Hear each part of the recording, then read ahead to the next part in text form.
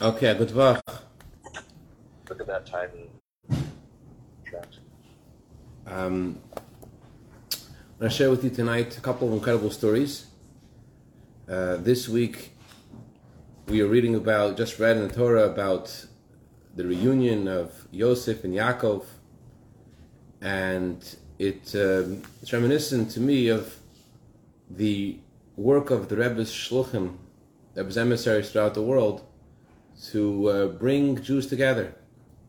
So I want to share a couple of stories on that theme of how you see how the Rebbe sends someone to some city and the guy doesn't really know what his mission is, or many things he has to accomplish in that place in that time, and Hashem arranges divine providence in a way that you could see it with your eyes. This week we read about the blessings that Yaakov gave his children. When it comes to Yehuda, the Torah says that Yaakov blessed Yehuda and said, Yehuda, you we praised by your brothers. And Chassidus explains that Yehuda represents Shemona Esrei, the fourth part of davening, where we are in a state of total submission to Hashem, the part of our soul which is able to completely submit and acknowledge and connect with Hashem is revealed in Shemona Esrei. But to get to Shemona Esrei, you have to have the parts of the prayers before, beginning with Shema. Shema is where it's called the Reuven part of prayer. Why? Because in Shema, at that stage of our prayers, we have a vivid connection to God. When Leah gave birth to Reuven, she said, God has seen my pain, now my husband will love me. So Chassidus explains that Reuven, on a personal level, means the ability to see divine providence. And when you see divine providence in a vivid way, it brings out your love for Hashem. That's stage one, Reuven. Shimon is the second section of Shema, which mentions reward and consequences for keeping Torah and mitzvahs, because Shimon means to hear. Leah said when she gave birth to Shimon, God has heard that I was hated, and therefore she blessed me with a child. Hashem has blessed me with a child because he heard that I was hated. So Leah mentioned God heard that I was hated. So Chassidus explains that the second section of Shema, which begins with, and if you will listen to God's commandments, refers to a scenario where a part of ourselves which doesn't have that vivid perception of godliness, and it's more like we hear about Hashem's truth from someone that we trust, but not as vivid as the first section of Shema. And because things aren't so vivid, that's why in the second section of Shema there is a discussion about reward and punishment, because things aren't so vivid. And the third part of the prayer, Levi, is associated with V'yatziv v'nachon. At the conclusion of Shema, we say 15 adjectives describing how great the Torah is. The Torah is true, the Torah is just, the Torah is right. And that's called the Levi part of Shema, because when Leah gave birth to Levi, she said, now my husband will love me. Now my husband will come close to me.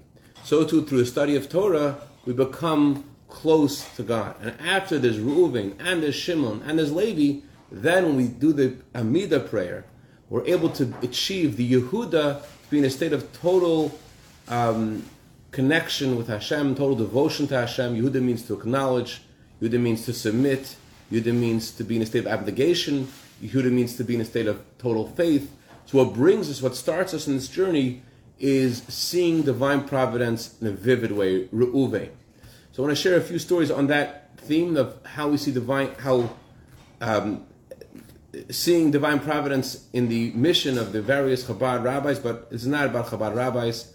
Every one of us is an emissary of God, an emissary of the Moshe Rabbeinu of our time, of the Rebbe, to bring Mashiach, to bring Jews closer to God. So the first story I want to share with you is about a teacher of mine who, I want to say his name, I don't have permission to say his name, but he was studying in a college campus. He was in his 20s, and a rabbi came over to him and said to him, was Sukkos, he says, would you like to say a blessing on a lulav, an etrog? He had never seen a lulav and etrog before, and he didn't think it was important, so he said no. But after he said no, it hit him. Why did I say no? This is a Jewish thing. I'm Jewish. Why did I say no? And this Chabad rabbi never discovered this because he never met him again. But that experience planted a seed in this rabbi, in this man who became a very prominent Chabad rabbi. It was all because of him saying no to saying a blessing Lulav and Esrog. A similar story, it's going viral now. I think it's about Rabbi Zevi Katz in Florida. This man met him. He was a graduate of YU, and he asked him if he wants to put on tefillin, and he said no. And he hadn't put on tefillin for years after he graduated college. And he just, he was brought up religious, but he just didn't. It wasn't a priority, and he stopped doing it. And then when the rabbi asked him to put on tefillin, he said no. But he started thinking to himself, "Have I fallen so low? Why did I say no? Why am I saying no to this?" And the same thing happened to him. For 12 years, he started to put on tefillin because of that encounter. And he only met Rabbi Katz 12 years later, and he said to him, "I just want you to know, I met you 12 years ago, and you probably chalked that up as a failure. You asked this guy, and he said no, but it wasn't a failure. You lit a spark in me, and I'm putting on tefillin for 12 years because you asked that question."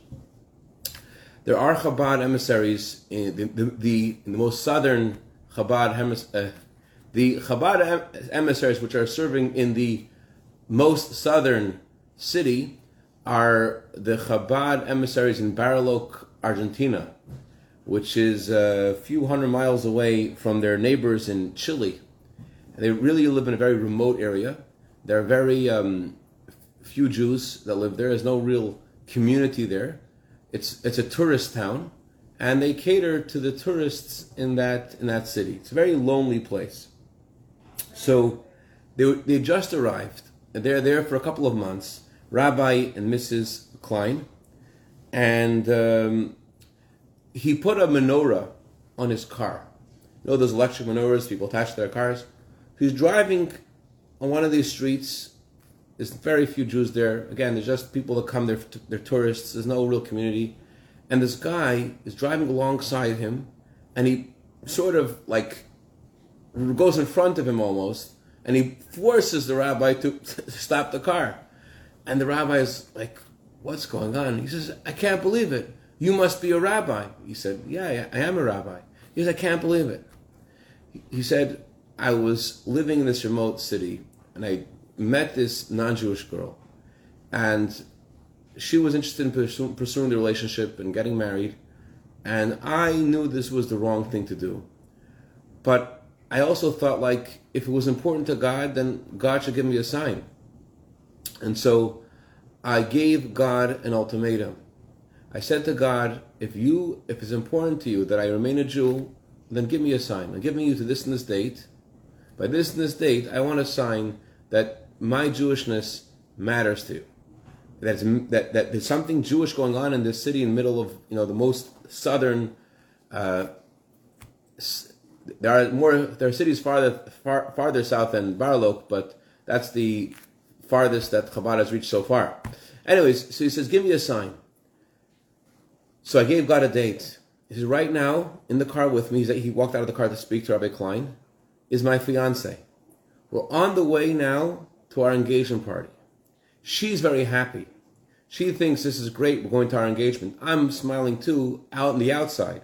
But on the inside, I feel like I'm dead. I feel like my life is over. And I'm waiting for God to give me a sign, because today is the last day that I told God, either give me a sign today or I'm going to get engaged to her. And now I see you with this menorah on your car, and I know this is a message and a sign from God." I was thinking about this tonight because I didn't take off my menorah from my car yet. And someone asked me, "Hey, Rabbi, is this tonight the 25th night of Chanuka?" So I do have to take it off the car, but it may be that it's serving a purpose now as well, except that it's letting the rain in. Anyways, so Rabbi and Mrs. Klein in the city of Bariloche, they trying for years to have children. They were blessed with their oldest daughter, Shana, after 5 years of marriage. Then 3 years later, they were blessed with their second son, Shneir. and they were trying to have more children. And years pass. 3 more, and they wrote a letter to the Rebbe asking the Rebbe for a blessing for children. As many Hasidim do, they opened up a book of the Rebbe's letters, hoping that the page they opened up to, there will be a response, something from the Rebbe about what they were looking for, a blessing for children. And they opened up the Rebbe's letters to a very interesting letter. The Rebbe said, because you are taking care of God's children, certainly God will bless you with children of your own.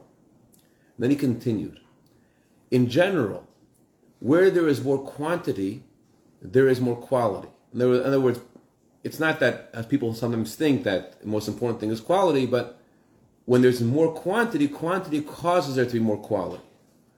So, but in your situation, Rebbe said, God will bless you with quantity and quality in the issue that they were seeking, the blessing for children.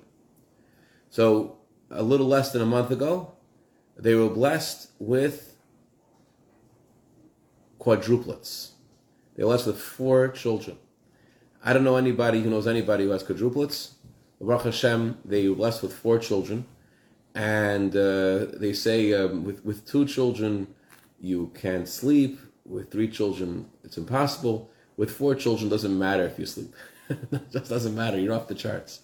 Anyways, the doctors, throughout his wife's pregnancy, throughout Mrs. Klein's